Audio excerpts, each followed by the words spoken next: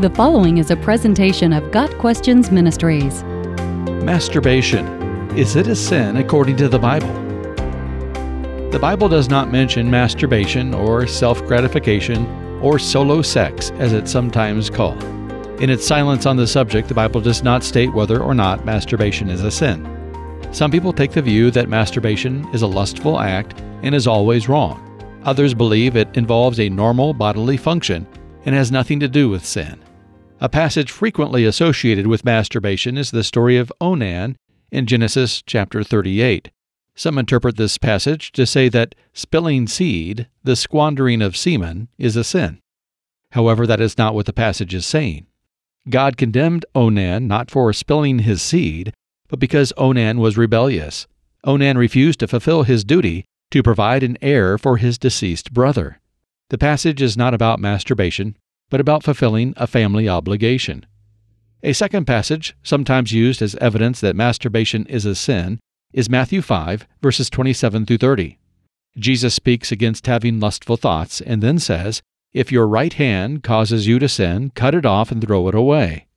While there is often a connection between lustful thoughts and masturbation, it is unlikely that Jesus was alluding to the specific sin of masturbation in this passage.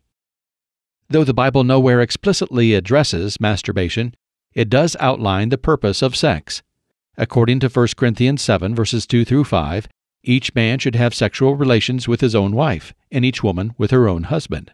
The husband should fulfill his marital duty to his wife, and likewise the wife to her husband. The wife does not have authority over her own body, but yields it to her husband. In the same way, the husband does not have authority over his own body, but yields it to his wife.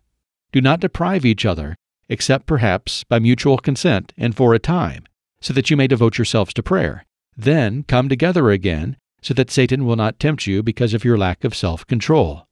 Implicit in this passage are these truths. God's plan for sex requires relationship, namely that of a husband and wife. Masturbation is sex disconnected from relationship. Foundational to God's plan for sex is giving one's body to another. Masturbation is the keeping of one's body to oneself.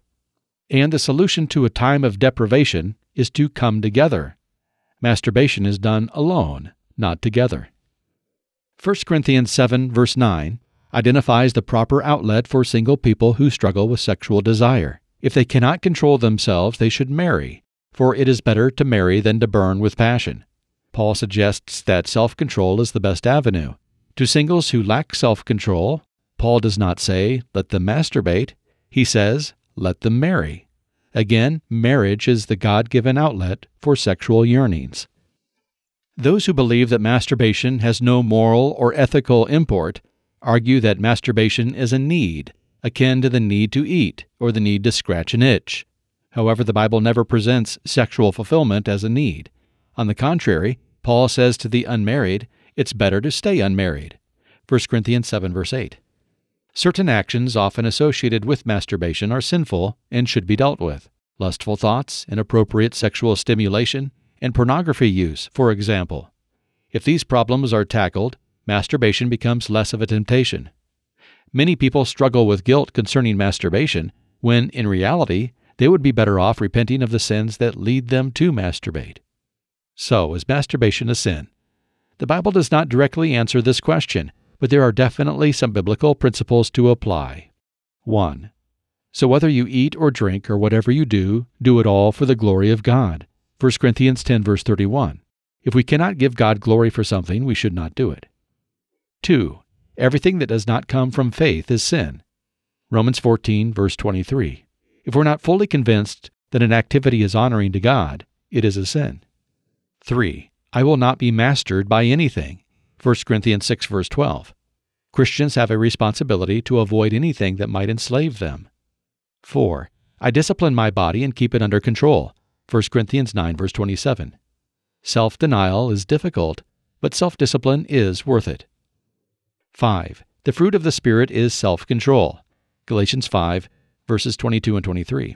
Masturbation is almost always a sign of a lack of self-control. 6. Do not gratify the desires of the flesh, for the flesh desires what is contrary to the Spirit, and the Spirit what is contrary to the flesh.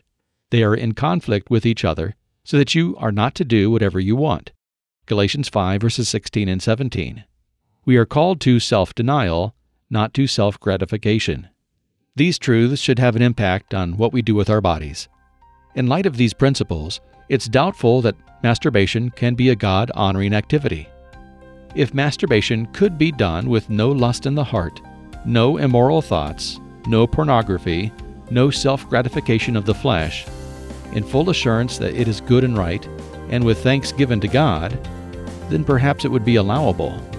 But these qualifiers seem to negate the very meaning and purpose of masturbation.